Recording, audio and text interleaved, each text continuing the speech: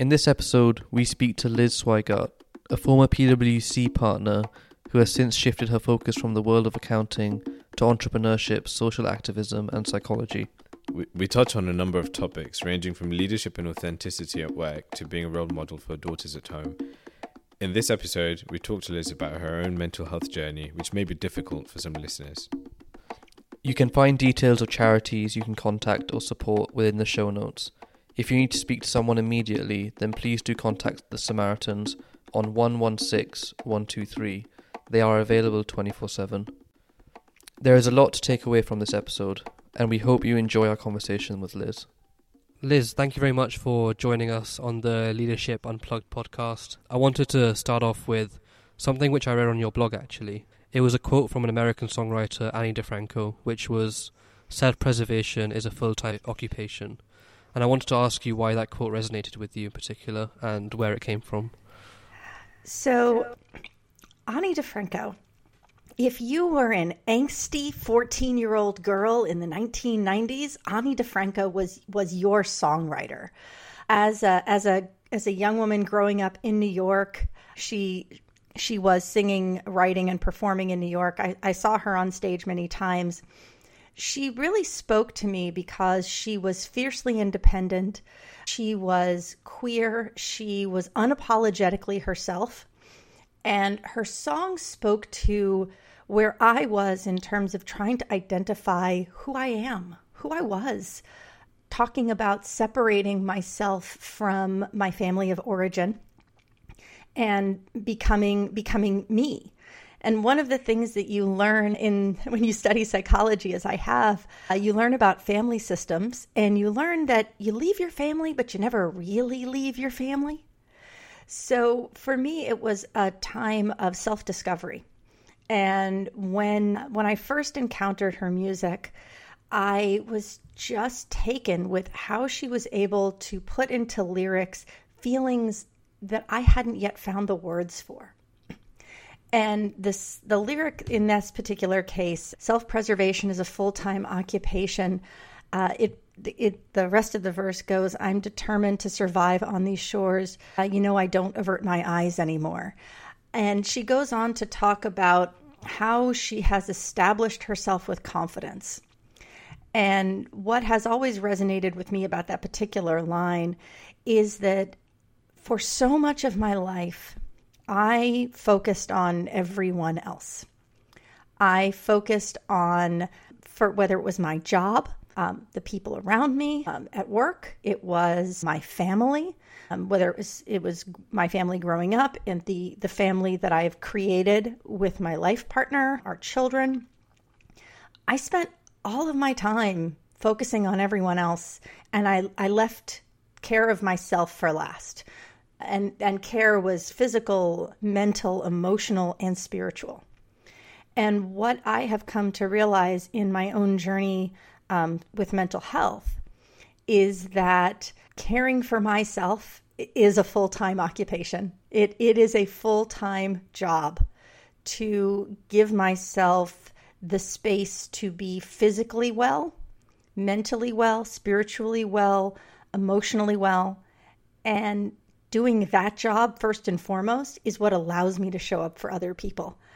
I'm a firm believer in what they tell you when you board the airplane and they give you the safety demonstration. And they tell you that in the event of a loss of cabin pressure, to put on your mask before assisting others. Because the information they leave out is how quickly hypoxia sets in when you're at altitude. And you have seconds before your ability to make good decisions goes out the window, quite literally. And so for me, my number one job is to take care of myself so that I can be there and be truly present for others. And if what I care about is making a difference in the world, I can't do that if I'm not the best me. I'm not in the best place to do that. So yes, self-preservation is a full-time occupation. And that's, I think, a really powerful message. And one thing that comes to mind is in terms of the practicality of of that situation where you understand that without preserving yourself, you can't be of assistance to others. How do you start to set those boundaries in a healthy way that doesn't come off as being self-centered or saying, I'm not going to fulfill other people's responsibilities? Or how do you manage perception in a healthy way? Ooh, there's a lot to unpack there, Mohammed. So where do we start? I think maybe the place to start with that is to actually think about it in the leadership context. So one of the most important elements of leadership, and one of the least studied, least recognized, least talked about, and frankly, least appreciated, is self-leadership, leadership of ourselves. Until we lead ourselves, we cannot lead anyone else. Leadership of self is largely built around the development and enhancement and practice of our own emotional intelligence. And that's really based around kind of three key elements. The first one is self-awareness. What am I feeling? Why am I feeling what I'm feeling? What is this making me want to do? How do I want to respond in this moment based on how my emotions, which is the chemical part of it, is informing what's happening in my brain, the feeling part of it, and therefore my experience. And how is that making me want to act? When we talk about triggers, we're talking about stimuli that lead us to believe that there's only one response possible, and it becomes an automatic response. It's just stimulus. So learning how do we recognize the stimuli around us, how they affect us, and how they make us want to behave, and then being able to make informed choices about that. That awareness, that's really important. Second piece is situational awareness. So this goes to, I think, your question, which is, how do I know what's going on with me, and at the same time, not lose sight of what's happening with the people around me? What's happening in my environment? What's happening with the people that I'm interacting with? How are they experiencing this? That's empathy. That's trying to cultivate a sense of, okay, so right now I know what I'm going through. I know kind of why I'm feeling this way. Where's everybody else in this situation? And then recognizing that I have a choice. In fact, I have multiple choices. Frequently, because the human brain hates complexity, we try to narrow it down to like one choice, which is why we often make decisions by not making decisions, because it's the easiest thing ever. If I just don't do anything, a choice will be made for me. And then I can complain about it on the back end because I didn't actually proactively make the choice. Check and check. So when you think about your situational awareness, your self-awareness, you bring those two things together. That's your self-regulation. That's your ability to decide, how am I going to behave in this moment? And recognize that in every situation, you have at least three choices. Minimum three choices. We tend to always knock it down to at least two or only two because we like the binary. The human brain loves the binary. But what happens when we kind of force ourselves into that position is we tend to get really stuck in a place. So we'll get really stuck in the self-awareness piece, or we'll get really focused on what's happening with everybody else and not really thinking about ourselves. And we lose our ability to put those things together and therefore self-regulate. So realize I have a lot of choices. Frequently, it's not that we have problems, it's that we have solutions we don't like. We dismiss choices because we don't like their consequences. They're still choices. There are other ways of thinking about those consequences. There are other ways of moving through it. So when I think about how do I practice this leadership of self, which is how I take responsibility for how I show up, right? Making sure that my energy is the best it can be when I'm coming into a situation. First, I really try to think about how is the way that I've shown up, which, by the way, is the only thing any of us can control. The only thing any of us can control is the energy that we show up with. Everything else, kind of force majeure. So when I come into a situation and I am thinking about, well, I'm an overcommitter. Like, I'm somebody who says, like, I say yes before like they've even gotten the question out. I mean, it's really bad at like magic shows where they're like, I need a volunteer for the audience and my hand is in the air. And then I find out I'm like getting sawed in half. Like that's my tendency. And that can be perceived as really selfless by people, right? I'm always there. I'm always in to do it. But it's actually selfish because I'm always putting myself out there. I'm always putting myself into it. I'm not leaving room for anyone else. And two, I'm going to exhaust myself. And when I exhaust myself, I'm no good to anybody. So when we think about how do we set boundaries, what makes a boundary, what is a boundary? Boundaries are not ultimatums. Boundaries are an expression of the behavior that we commit to undertaking. It's the behavior we're going to demonstrate in response to someone else's actions.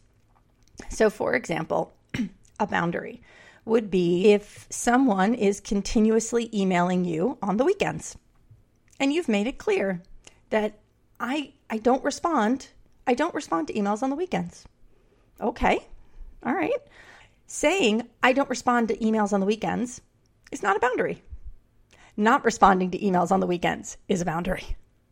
It's the behavior, it's the action. So when we set boundaries for ourselves, we communicate clearly to other people what they can expect from us, what we are capable and willing to do, and what we will do if those boundaries are challenged, if they're pushed. Now, I know that all of us on speaking today have a lot of experience in professional services, which is the ultimate in boundary challenging work. Client service is. And at the same time, you can't deliver great service to anyone, starting with yourself, if all you do is commit to things where you cannot meet the expectations because you will run out of energy, time, bandwidth, capability.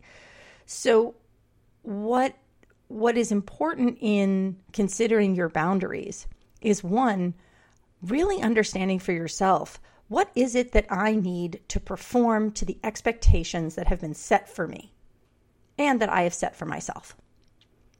When you understand what that is, then you're in a position to say, okay, what do I know is going to get in the way of me being able to show up in the way that I need to show up so that I can meet and, frankly, again, for the three of us on this call, exceed the expectations. Because meeting expectations often doesn't feel like enough. Spoiler alert, it is. But when you have people who are hyper curious, hyper responsible, hyper driven, it doesn't always come through that way. So one of the things that you mentioned in your question was kind of managing the perception. You can't. Other people's perception is their perception. There's this wonderful term in social psychology known as felt understanding. It's super meta. It is how I perceive how you perceive me. So it's like playing a game of telephone with what you think people think about you. And it's amazing if you sit and you really think about it, you're like, oh my gosh, how many things have I done because I thought this other person thought this about me? But really, I was just projecting my insecurities onto them, and it never would have occurred to them to think that about me because they're too busy thinking about themselves. Because another key concept in psychology, human beings think about themselves while being completely convinced that everyone else is always thinking about them. No, other people are way too concerned with themselves. So back to the point of how do I manage other people's perceptions? I can't. What I can do is I can endeavor to set expectations that are achievable for me, realistic, and manage those expectations. I would say that the key to relationships, whether they be personal, professional, romantic, whatever, is expectation management. So how am I able to set boundaries where I'm clear about this is how I'm going to act when I encounter a particular set of circumstances? What can you expect from me in terms of what do I commit to doing? And then how do I reinforce with you what it is that we had agreed to in terms of what I would do and what you would do? And from there, that's the only way I have to influence people's perception. Because again, I can't control what people think. And frankly, I wouldn't want, that's just energy. I don't even know where I would start with that. So how do I manage expectations? Clear communication, starting with leading myself, knowing me, being aware of what's happening around me, and then being really intentional about what I do with it. That's a really interesting answer. And I think there's a couple of points which I wanted to kind of pick a bit more in detail. This idea of setting expectations, I think there's going to be a lot of listeners, I think, who are, they're high performers, they want to do really well, and often they set expectations beyond what they can actually achieve, in the sense that they want to, there's a common conception that if you're setting really high expectations, you must be really good at what you do. What would you say to those people, and how would you advise them to manage that? Oh, little Lizzie. I that resonates with me because I still fight that. I have spent my entire life wanting to super perform because I wasn't super performing for me, really. I was super performing so other people would validate me. What I have come to in this stage of my maturity as a human is that validation is for cars. It's for parking. Affirmation is for humans. So let me tell you a little bit about what I mean by that. Oftentimes, I believed that it was important to set outlandish expectations and then quite literally kill myself to meet these expectations that nobody actually had of me. I'm the one who set them. Because again, I had this belief that other people would abandon me, wouldn't love me, wouldn't date me if I wasn't so far beyond anything that they could imagine. And what that led to was me increasing and setting these expectations with others that they never actually had in the first place. I never actually stopped to ask, what are you looking for? What would be a good outcome for you here? What do you expect from me? What's fair for me to expect from you? These are totally normal questions, but it would never occur to me to ask them because, again, I thought I had to know all the answers. I thought I had to be everything to everyone all the time. And so I absolutely appreciate the desire to go above and beyond. I appreciate the desire to excel at what you do. I appreciate the desire to be recognized for creating great outcomes, delivering tons of value. And what I have realized is that when I don't actually ask others what they're seeking, like what is the value you're looking for here, then I managed to set expectations and try to deliver to them that in fact don't relate to what the person wanted in the first place. So what has happened for me is learning to ask and doing a lot more information gathering than trying to set for others that, well, this is what I think you should want, because this is what would make me feel that I've gone and been it. I've done it all. And yeah, because I can't.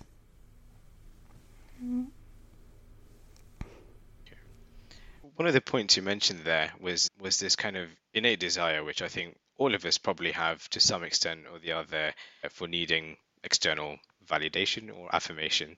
And do you think it is a question of having a strong sense of self and a strong sense of your own why and what you are trying to achieve in your life and what you are trying to get out of it, regardless of other people's perceptions, which is potentially a part of the solution to that issue? I think that's really insightful, Mohammed. Yes. You really nailed the difference between seeking validation and being open to affirmation. When we're seeking validation, we want somebody to come and stamp, right? We want them to say, check, yes, you are good enough.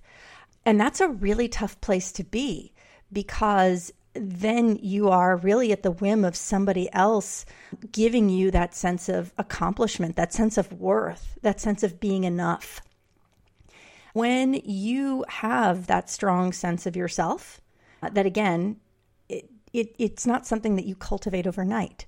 But when you have a sense of, I know who I am, I know what matters to me, I know what my priorities are, I know what I want my life to look like, I know how I want to feel when I wake up in the morning, I know how I want to feel when I go to bed at night. When you have that, then you are being affirmed. People are in a sense supporting the vision that you've already set. You're not getting a rubber stamp of you're good enough. You're getting in a sense the affirmation, the recognition that it's really that they see you referentially. They see you as somebody. It's like, oh, she knows who she is, and I appreciate what she is doing. Affirmation is a way people express appreciation for you and what you're doing, rather than validating that you are good enough. I wanted to kind of take it back in time a little bit, because I'm very conscious of the fact that, Mohammed and I, we're growing up we're developing in a time where mental health is a part of the conversation. I'm conscious that maybe you grew up in a time where that wasn't really talked about at all. And I wanted to ask kind of what influences in your early childhood, whether that be cultural, familial, or role models, how they shaped your perspective of success and happiness. And you kind of touched on it a bit on how it's changed quite a lot since you kind of developed professionally and personally. But where did your definition start off? Ooh, Hassan, that's really good. All right. So one, gosh, you just made me feel old. Wow. Back in the day when dinosaurs roamed the earth. So I was born after the extinction of the dinosaurs, just prior to the rise of the mammals. So I would say that growing up in New York City in particular, where if you've ever sort of seen those sort of quintessential New York movies, you just know that everybody has a therapist assigned to them from birth. I mean, it's just a very New York thing. What's interesting is that mental health was always, I was always conscious of it. I was always conscious of mental health. What has really shifted is the stigma.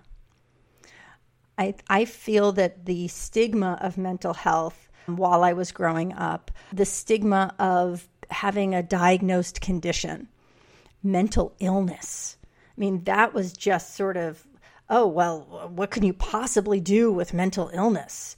That I feel was much stronger in the 80s and the 90s when I was growing up and then coming of age and then entering the workforce. I think that what has shifted, and I think a lot of this is due to the transparency that, frankly, social media avails us, is that people can communicate and find community in ways that we never used to be able before. Before, the people that I knew that struggled with depression had to literally be right around me for me to know about. And most didn't want to share about it because it was so stigmatized. Now, with the internet, social media, we have so many ways of connecting with people in different places. I've had this incredible opportunity to connect with people in as far-flung places as Saudi Arabia and Australia and Japan, all of whom resonated with my story about my own mental health journey. And so being able to build community in this way, I think is incredibly powerful, because when you feel less alone, you often feel less ashamed, less embarrassed. And you realize, I don't have to be. I'm not the only one that's experiencing this. So as I think about, in my own journey, what has changed, what has evolved, being able to see role models, and we still don't have enough. That's why I've been so public about my own journey. But being able to connect with other people who have empathy, and being able to empathize with them, forming those relationships, that's really been part of the sea change that I think we are all experiencing when it comes to talking about mental health, particularly mental health in the workplace.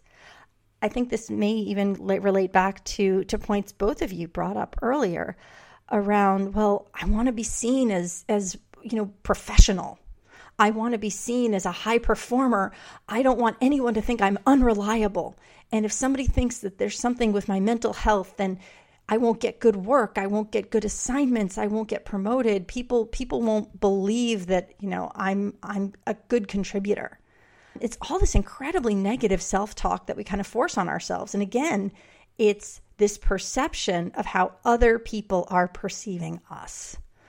So in my experience over the last, I would really say it's like over the last 5 years. And although it's hard to use the word benefit and COVID in the same sentence, something that our global experience with the pandemic, I think, has taught us is just how important mental health is to all of us and how immediate an issue it is, and that we can talk about it. We aren't alone.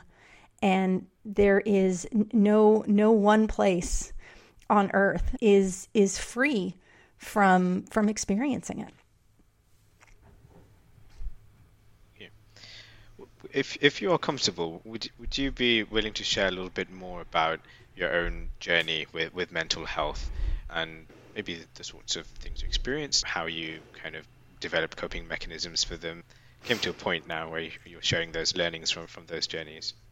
Absolutely. And thank you for asking. I can't say that I love telling my story because it's still hard, right? There's a vulnerability, but I really appreciate being able to tell it because I think it's important to tell. So I mentioned that I grew up in New York City. So yeah, I had a therapist starting fairly early on in my life. I think it's just that you sort of issued one at birth. I started to experience and exhibit the symptoms of depression when I was between 14 and 16. I remember being, I was probably about 16 and standing in the entryway of the brownstone that my therapist was in. And I remember a semi-cryptic conversation between my therapist and my mother about how you couldn't really diagnose me officially. But yeah, I was depressed. And I remember I didn't know what to do with that. I really didn't know what it meant. And the internet was still fairly nascent, like in like the dial-up phase, where there wasn't a way to do a whole lot of research or to connect with other people. So it wasn't until I got to university and I had my first full-on like major depressive episode, like can't get out of bed, stopped going to classes kind of episode, that I really was formally diagnosed, and I had a psychiatrist, and I started to understand like that there's medication, and I thought, oh, well, medication, this is great. One size fits all. I'll be fixed. I went through 3-4 different medications before I found one that worked for me. And because I'm in the American medical system, which puts the emphasis really on primarily medication-only treatment, I never really had a chance to engage in the type of talk therapy that would have helped me develop the tools to manage what was happening with my mental health. I was also only diagnosed with depression. It wasn't until more than 20 years later that my current therapist diagnosed obsessive compulsive disorder, which in retrospect explains so many things. But I went through about 20 years of my adulthood, bouncing between psychiatrists, mostly clinics. I would never see the same person twice. I rarely had good talk therapy. And I just didn't have time for it. I'm building this huge career. I'm traveling. I'm a big deal. Well, I wasn't actually that big a deal, but I really thought I was a big deal. And I thought I had to do all of these things and be everything to everyone. And how could I possibly miss a meeting to go to a therapy? Like, are you, no, there's just no way. So for 20 years, I would get bad. Like I would start to go down the slide of major depressive episode, which for me, I stopped doing all the things that you do to take care of yourself. Usually it starts with my laundry, and it culminates in being unable to get out of bed.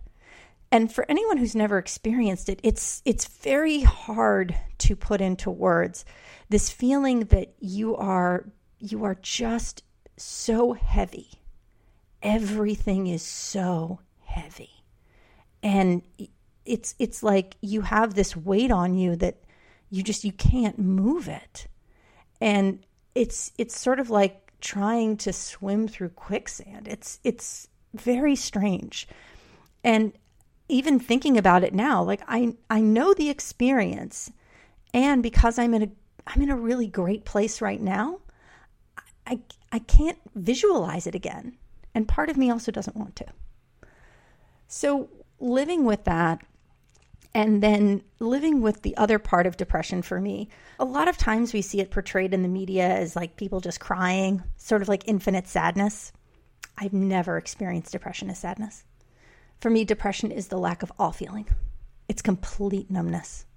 I would have to look at how other people around me were reacting in order for me to know what the appropriate emotional response was in a particular situation. I went through a period when I had the last major depressive episode that I experienced. That was in 2018. It started in 2018.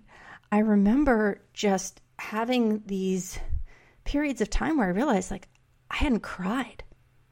I went 18 months without crying. I mean, and I mean, not full on, not even full on sobbing is the threshold, but I didn't even get choked up. I also hadn't really laughed. It was just, I had no reaction to anything. And through that, one of the things that was just the most difficult was that I started to be able to put into words just how awful this unending feeling of complete lack of connection to the entire world was.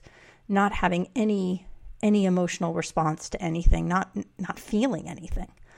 And when I started to put it into words in terms of suicidal ideation, leaning towards suicidality, the response that I would get from people was correct. They were right, but they were deeply unhelpful. So they would tell me, oh, but you have this incredible partner. You have these beautiful children. You've got the most incredible career. And I was like, yeah, I don't care about any of it. None of it matters to me. My biggest fear is that my children would see through it, because kids see through everything. I was so afraid that my children would see that I wasn't present with them, and they would think that it was because of them. So when I got to a point in 2019, it was June, again, I didn't stop what I was doing. I mean, my career was going. I was having the best financial performance year of my career.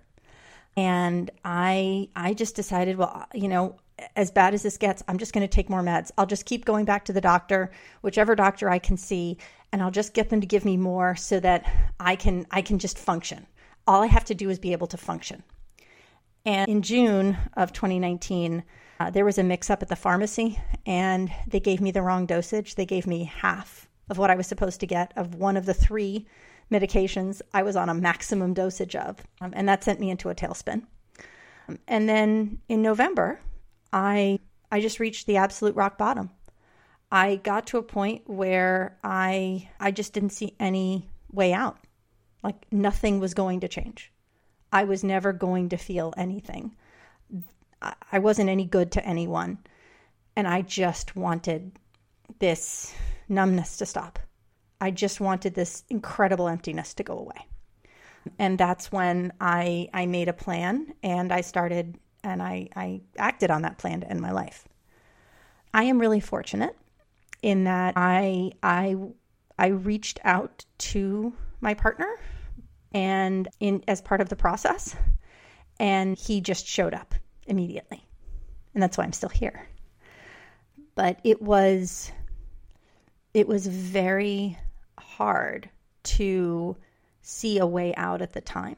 And so for people who have followed through on those plans, I don't have any judgment for that. I know what that struggle is. And I also know that we don't have anywhere in the world enough access, enough resources, enough support for everyone who's experiencing mental health crises. And moreover, we tend to wait until it is a crisis. There is so much more that we can do to help people be mentally well and mentally resilient before you reach crisis. And for me, I reached crisis because, again, I kicked the can down the road for decades because I didn't think I had time for my mental health. And that really wasn't true. So after that moment at the end of November in 2019, I actually took a year-long leave of absence. I was a partner at a Big Four. I took a year-long leave of absence. It was supposed to only be 12 weeks because I had like a spreadsheet and I had this like whole plan for how I was going to like eat, pray, love myself back to, normalcy. That was not a thing. It took me 12 months. And what has emerged from that is a continuing journey. I'm not better. I'm not fixed because I was never broken. What I am is well. I am well right now. And I also know there may come a time when I don't feel well again. What I have now that I never had before are tools, are resources, is an understanding of myself, but also moreover, people around me know more because I've been able to tell them what I need. They're able to understand what the slide starts to look like. So now I feel that I've really changed my life to prioritize my mental health and well-being, my physical health, which relates directly to my mental health, spiritual and emotional. And that is what allows me to show up for my family. It's what allows me to show up professionally in my career.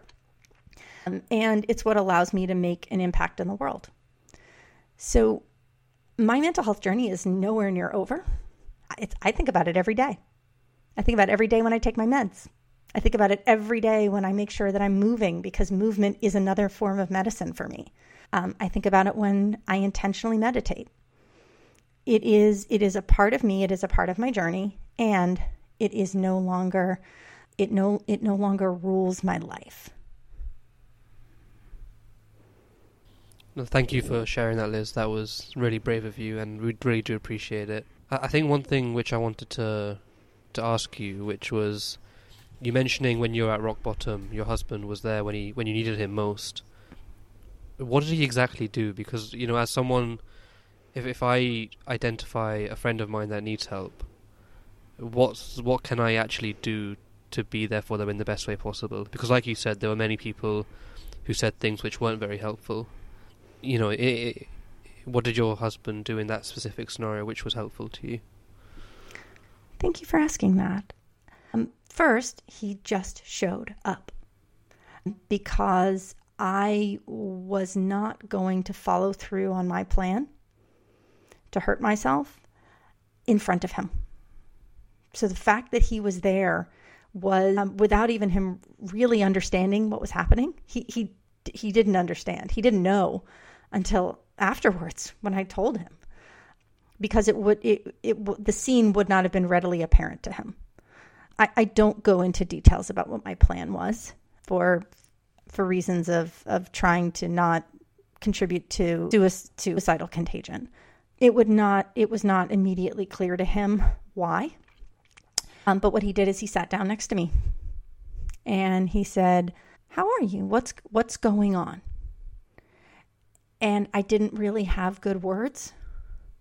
I remember I was blathering something. I don't want to be here, or I don't want to do this. And he was like, "Well, why don't we just, let's go somewhere else?" Because again, he didn't understand what "I don't want to be here" meant in that context.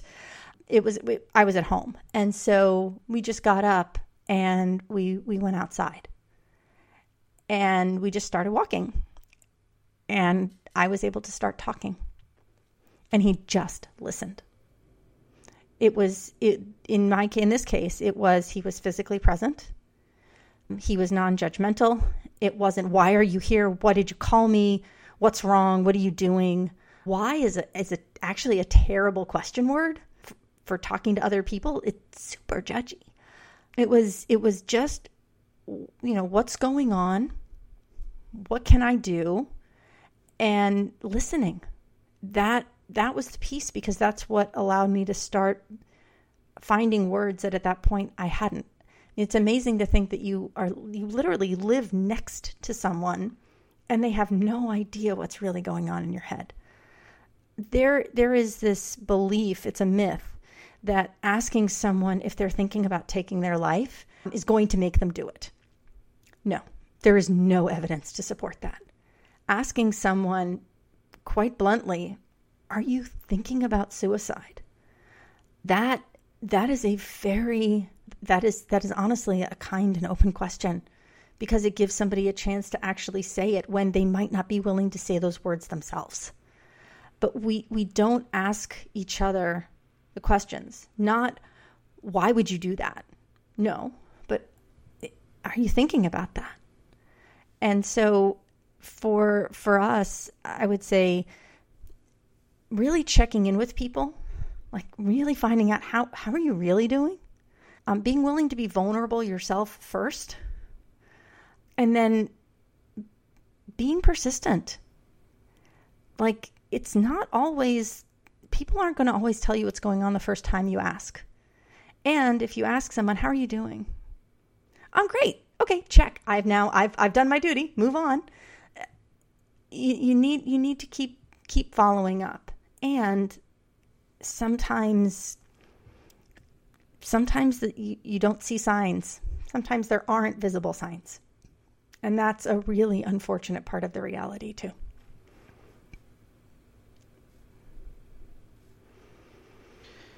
Thank you again for sharing that.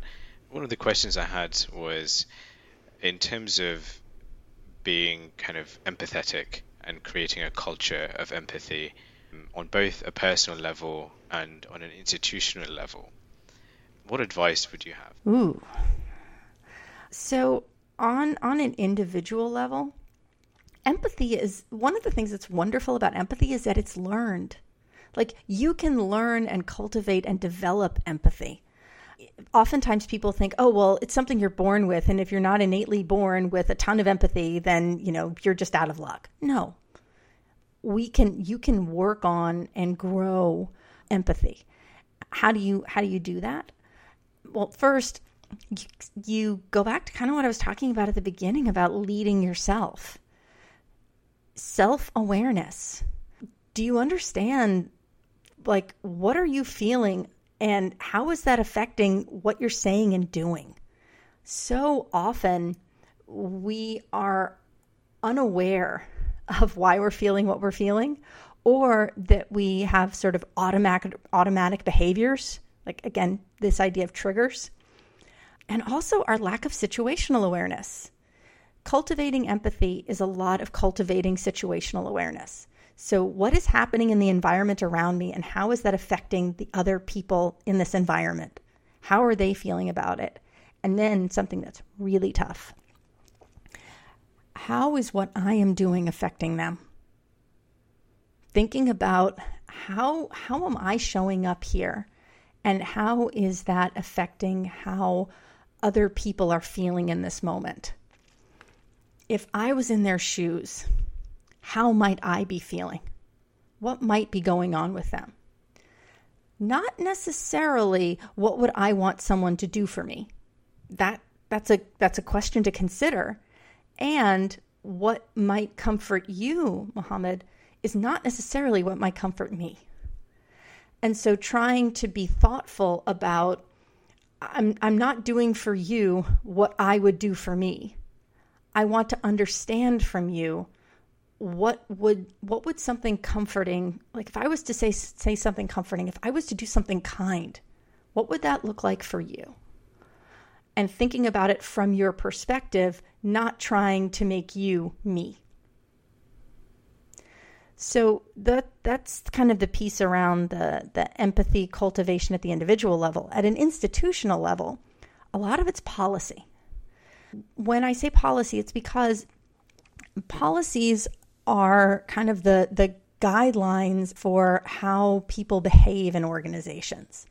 So if there are policies that provide for mental health days, that provide for access to mental health services, if there are policies, particularly on the human relations front, this is where this comes into play, around access to employee resource programs, access to healthcare, mental health care in particular. That's extremely valuable. Those are ways that the institution can signal that this is important. Because from an institutional perspective, it's not possible to figure out what to do for every single person in the organization. People in the organization need to be able to take care of each other. The idea is to make a very clear statement around what the values of the institution are. And so if the institution values the mental health of its people, then it needs policies that provide for those people to have access to care, to be able to seek out that care so that they have the ability to take the time from their jobs to seek it. It's one of those things, it's sort of like vacation. Like vacation's a great thing to have. And if you can never go on vacation, it doesn't really do you any good. So there needs to be clear policy in the organization about providing resources, making it clear what those resources are, educating people about them. Because again, if you don't know what's available to you, you can't take advantage of it. The number of people that have come to me and asked about, what's available? I'm not even at the same company that they are. And I'm trying to help them navigate to what their institution has. We have to do it at the institutional level. We have to do a better job of articulating our values through our policies. We have to do a better job of educating our people about the resources that are available to them.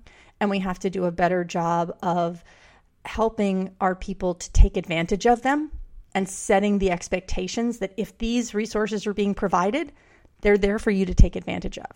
And the last one I will add is for the leaders. Leaders in organizations need to show themselves prioritizing and caring for their mental health. When they do not do that, the people around them don't believe that they can. One of the things I learned as a partner was that people rarely focused on what I did. They paid a lot more attention to what I didn't do. So let me give an example of that. Nobody paid a lot of attention to, I'm taking my kids to school on the first day. People paid a lot of attention to the fact that my kids would be sick and I would come to the office. People would pay a lot of attention to my kids were involved in activities. And I was sort of proud that there was a time that I was sort of proud that I wasn't going to, their play or their little concert. This was not, Broadway drama, but it mattered. And what it told the people around me is that they couldn't do the same. They couldn't go because I didn't prioritize it. And if I didn't prioritize it, why would I ever endorse them doing it? No matter how many times I said, you should do this. Because their answer would be, yeah, you say I should do it, but you never do. Which means that you think that there's a reason not to. So leaders have to lead by example. It doesn't mean that all leaders have to have a mental health challenge, but it does mean that leaders need to show up and be demonstrating how they are caring for their mental wellness. That's a really good point. And actually, I wanted to ask a question. I was speaking to one of my partners recently, and she was saying that one of the challenges that she faces is the fact that in the workforce that we have right now, as a leader, you're managing multiple different generations, and the way people think are very different. On the one end, you kind of have like the traditional old guard people who value resilience and hard work, and on the other end of the spectrum, you have like Gen Z who are very mental health aware, but they also like quite a lot of flexibility. As a leader yourself, how have you kind of navigated that journey? And I think you kind of answered it in the last question, but I just wanted to kind of expand on it a bit. Absolutely. And it's a really important question right now. We keep talking about the future of work, and I'm like, the future of work is already here. We are already in it. One thing I've noticed is because of when I started my career 20-something years ago, a lot more than I would like to admit. The boomers were the ones who were pointing at what came before them, essentially the veteran generation, which at the time was also transitioning out of the workforce. This was sort of the greatest generation. And the boomers were the ones who were seen as super lazy and entitled. And it's funny because history repeats itself. It's a cycle. The most senior generation in the workplace is convinced that they went through more than anyone else, that they knew how to do it, and everyone who comes after them is lazy and useless. Forgetting that that's exactly how everyone else viewed them. But again, as human beings, we tend to seek out information that enhances how we feel about ourselves and ignore information that, shall we say, challenges our positive view of ourselves. We have a self-enhancement bias. So in sort of our current workforce, where not only do we have different generations, but more and more our organizations are increasingly global. We have so many different cultures. So you have generational differences, cultural differences, linguistic differences, gender. I mean, there's so many. But specifically speaking to the generational bit, I think that it is absolutely true that at the time the boomer generation was coming of age and entering the workforce, and for the majority of their working time, mental health was even more stigmatized than it is now. I will not pretend that the stigma of mental health has gone away. It absolutely has not. But man, are things better. And there will always be some who begrudge the current generation for being able to speak about it openly and honestly because they didn't have that opportunity. And that's unfair. It absolutely is unfair. And it's still not a reason to turn back the clock. Oftentimes, what I found as a leader, because I've definitely had instances where people have expressed frustration with people based on different generational cohorts. One thing I like to remind folks of is that their best energy is spent focusing on the things that they can control. It's also really unhelpful to try to create additional barriers rather than looking for ways to find commonalities and opportunities to learn from one another. What would often happen is somebody would come to me with a complaint, and then the person about whom they were complaining would separately come to me with a different complaint. And my question was, seeing as I'm not the one that either of you has a complaint with, what do you think makes me well suited to solve this? And no one had a good answer for me. I was like, so do I know either of y'all better? Do I have more context in the situation? Was I present for any of it? What makes me the expert here to intervene? It was like, well, you're not. I'm like, of course I'm not. So who's best suited to solve this? Oh, the two of y'all. Okay. So what are some ways that you could better understand the other person's position? And it was about fostering and creating a dialogue, because when people actually talk to each other, they have a much harder time hating each other. This is something called the contact hypothesis. You can thank Gordon Allport for it. It's this idea that if you put people on equal footing and you put some other parameters around it, but essentially if you allow people to meet each other in an equal place, a peer place, you actually will not be able to dislike each other based on the labels that you'd assign to one another. Like, it becomes really hard. And this is true about generations. There's a lot of evidence in the social sciences to support this around race and gender and ethnicity and religion. When you actually get to know people, it's really hard to dislike them because you've associated them with a category. And one of the things that institutionally we don't do as well is bring people together to dialogue about their own experiences and identify the places where they have commonalities and identify the places where their differences actually make them stronger. Because this is the thing about diversity and difference. One of the reasons that homogenous groups, and I'm being very delicate here, one of the reasons homogenous groups of leaders do not like diversity is because it makes answering questions and making decisions really hard. Because there's conflict, and there's friction, and there's disagreement, and it feels icky. It feels harder than it should be. And it's uncomfortable. Diverse groups do not make decisions easily because people have different perspectives. Now, homogenous groups, very people all the same background, same point of view of the world. They have no friction when they make decisions, like none. It's just sort of like, oh, that meeting was over in 3 minutes. Those groups also make terrible decisions. The friction is what makes the decisions good. But what we do is we tend to seek out pleasure and avoid pain because, again, humans. So one of the things we see with generational differences is that it makes it a lot harder to do things in the workplace because people have so many different opinions. And if we give those opinions space and we allow people to dialogue, and dialogue is different than debate, but we allow people to communicate, listen, reflect, respond, then you're going to get way better answers for your organization. You're going to get better answers for your clients. You're going to get better answers for your people. Frankly, you're going to get better answers for the world. But it's going to hurt a bit to get there because it's friction. And what I see every day, I mean, working with, so I work with developers, and I'm like, oh my goodness, in a non-scandalous way, I could really be your mother.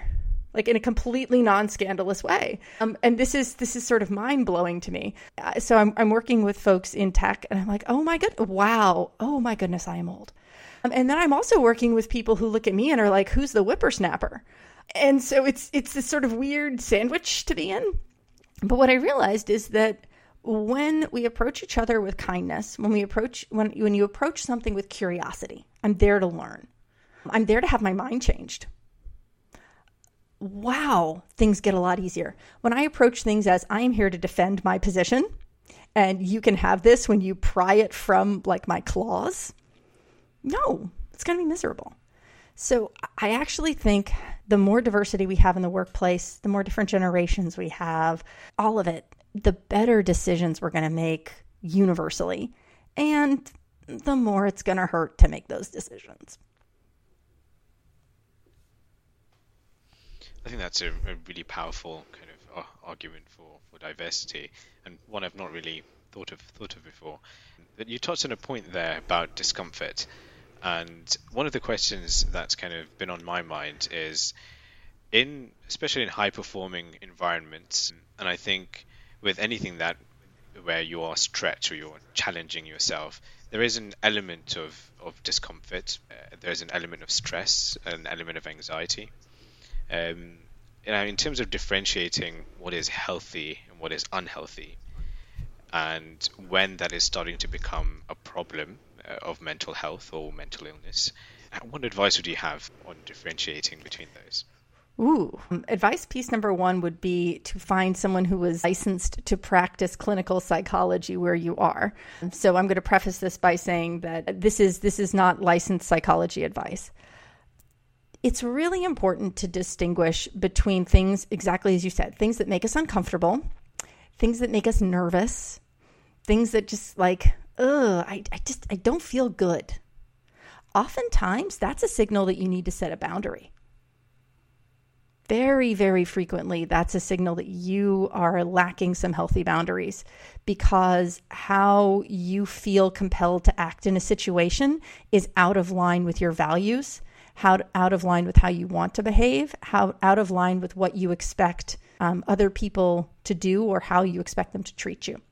So first, being aware that you're uncomfortable about something is often an indicator that you need to think about, is there a boundary that I need to set here or that I need to revisit? There is also a distinct difference between feeling anxious about something. For example, my daughters are on break from school this week, and they drove up with their dad and their uncle to go visit their cousins in another city. And it's a 5-hour drive, and it was raining when they left.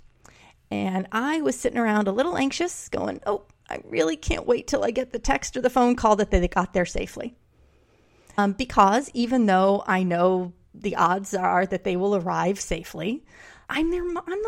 I worry. So that's just this sort of little gentle undercurrent. And it's like, okay, but I can manage it. It is not impacting my ability to live my life. I didn't have to cancel calls because they were driving and I wasn't with them. I didn't have to change my routine. My life was still entirely manageable, even though that little worry was happening in the back of my mind. When that sense of worry, that sense of anxiety makes your life unmanageable. I can't show up at work. I can't leave the house. I can't stop my heart from racing. I can't control my breathing. I feel like I'm going to be physically sick. Those are clinical symptoms, and that's a time you need to talk to a professional. That sort of blurry space between I really don't feel good and my life isn't manageable, there's some distance between those two things. And that can just be work on yourself. Again, self-awareness. What am I feeling? What's bringing up these feelings? What do I want to do about these feelings? What are my choices? That's work you can cultivate on yourself. But if the symptoms of your worry are making your daily life activities difficult, that's a really good reason to seek out professional help. I wanted to ask Liz, and thank you for the answer. That was really, really interesting as well, about another form of leadership in the form of parenthood. You mentioned you have children, and I wanted to ask in particular, how are you going to have that dialogue about mental health with your children? I don't think it's like a one-off conversation. I think it's a lifelong journey. But how are you going to do things differently compared to how when you were a child, and how do you kind of envisage that dialogue happening? So you're absolutely right. This is an early and often conversation. It started with my girls probably before they really knew. They really even knew what they were saying when they were really quite young. It started off with just talking about our feelings, getting comfortable expressing how you feel, recognizing how you're feeling. Until I got to a point where I really started to think about, what am I feeling? Like, can I name the feelings that I'm expressing right now? Until I really gained that self-awareness. I mean, I thought I was pretty self-aware. Oh no.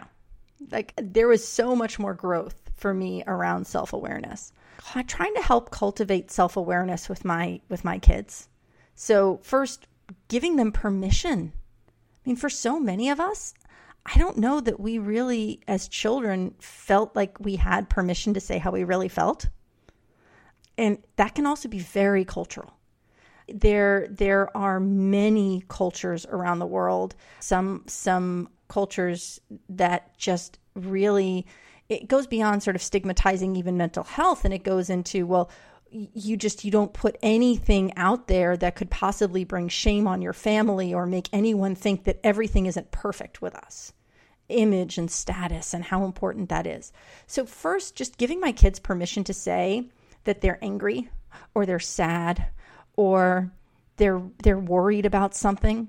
My younger daughter, she's 9. She took one of her dozen plus stuffed sloths. She has quite the collection of stuffed sloths. This is her thing.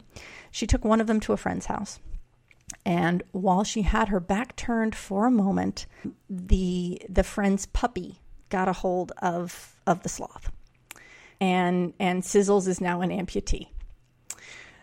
Unfortunately, Sizzles, he, him pronouns, lost his right arm. And my daughter was devastated by this. She was so upset about it.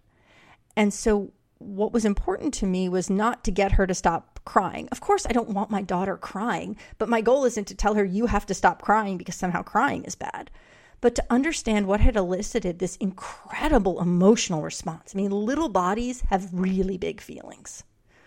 What was like, what is bringing this up, right? Because, I mean, it's not like, honestly, Sizzles is a relatively recent addition to the gang. I mean, not the favorite by any stretch. So where's this coming from?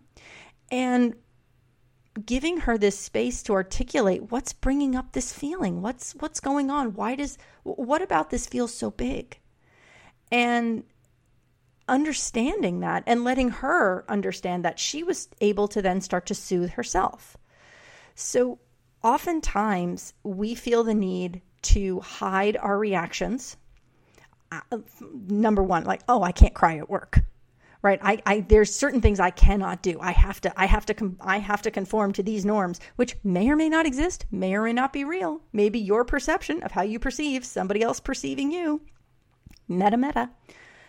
But so much of this is our cultivating our own awareness and then helping our children to be able to articulate what they're feeling. First, acknowledge that they can feel a whole bunch of things. Oftentimes they conflict. Life is living in paradox. You know when you're on an airplane and you're parked at the gate and it's just like pouring down rain, like the sky is completely gray. It's like middle of the day, but it might as well be dark outside. And it's just pouring. And you're like, there's no way this plane is taking off. And then somehow it does. And like 3,000 feet later, you bust through the clouds. And then all of a sudden it's like blinding because the sun is now reflecting off these water droplets.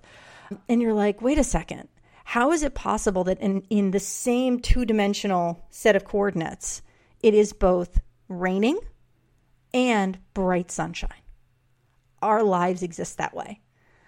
I know that I am completely melting down over something that is ephemeral, the loss of the arm of the sloth.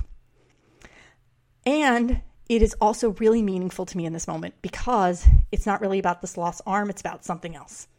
So as much of helping my kids to develop their sense of self-awareness and then and situational awareness and then their ability to self-regulate, it's also about developing my own. We're doing it together. But a lot of it with kids is first just, oh my gosh, give them permission to feel. Like, we spend so much of our lives hiding how we feel, suppressing how we feel, telling ourselves we're not allowed to feel what we feel. It's not valid. There's something wrong with us because we feel what we feel. It is such wasted energy. Such wasted energy. I really like that analogy with the flying above the clouds and it kind of being two completely different weather systems and that exact two-dimensional spot. I think we're going to wrap up, so I just wanted to ask you one quick fire question and then one a bit more long-winded. The quick fire question is, what book would you recommend to people that are looking to read into either kind of organizational psychology or even the mental health side of things? And the more long question would be, when all is said and done, what would you like people to remember you for, essentially? Ooh, the book question may be the more long one. Gosh, oh my goodness, there are so many great books on mental health. I would actually say that I would give people a choice. There is the book Girl Interrupted, which really delves into mental illness. And then there's the movie starring Angelina Jolie. So if you don't want to read, you can watch the film, which is extraordinary. But oh my God, there are so many. I can send you some titles and you can include them in the show notes. But there are so many. And I guess the last question was, how would you like people to remember yourself when all is said and done? How do I want people to remember me? I want to be remembered as kind. I want to be remembered as someone who, when I had a choice, I chose to be kind, which often means that I didn't necessarily say something that was right. Again, you can say things that are right, people were right. I have a wonderful family. And in that moment of where I was in my depression, that was incredibly unkind. And they didn't know. I hope I can be remembered for being kind. I hope I can be remembered for being courageous. And I hope I can be remembered as someone who was just curious about everything. To me, the most important aspects of who I am are kindness, are openness to growth, a mindset of growth. And that's really led and fed by curiosity. I love learning about people. I love people. And I think that there's nothing better that we can do with our time on earth than connect with one another in a way that's meaningful and authentic. That was a really amazing answer. I think you can definitely take courageous off, because this is a very, very insightful conversation, and I've enjoyed it thoroughly. So thank you very much, Liz. Likewise, Liz. Lots and lots to, I think, reflect on there, and definitely a really unique conversation. And I'd like to thank you again for your time, for your courage, and your kindness to talk with us today. Oh, it's been my absolute pleasure. So again, Hassan and Mohammed, thank you so much for inviting me on. And I hope that we will get a chance to chat and dialogue again, but next time in person.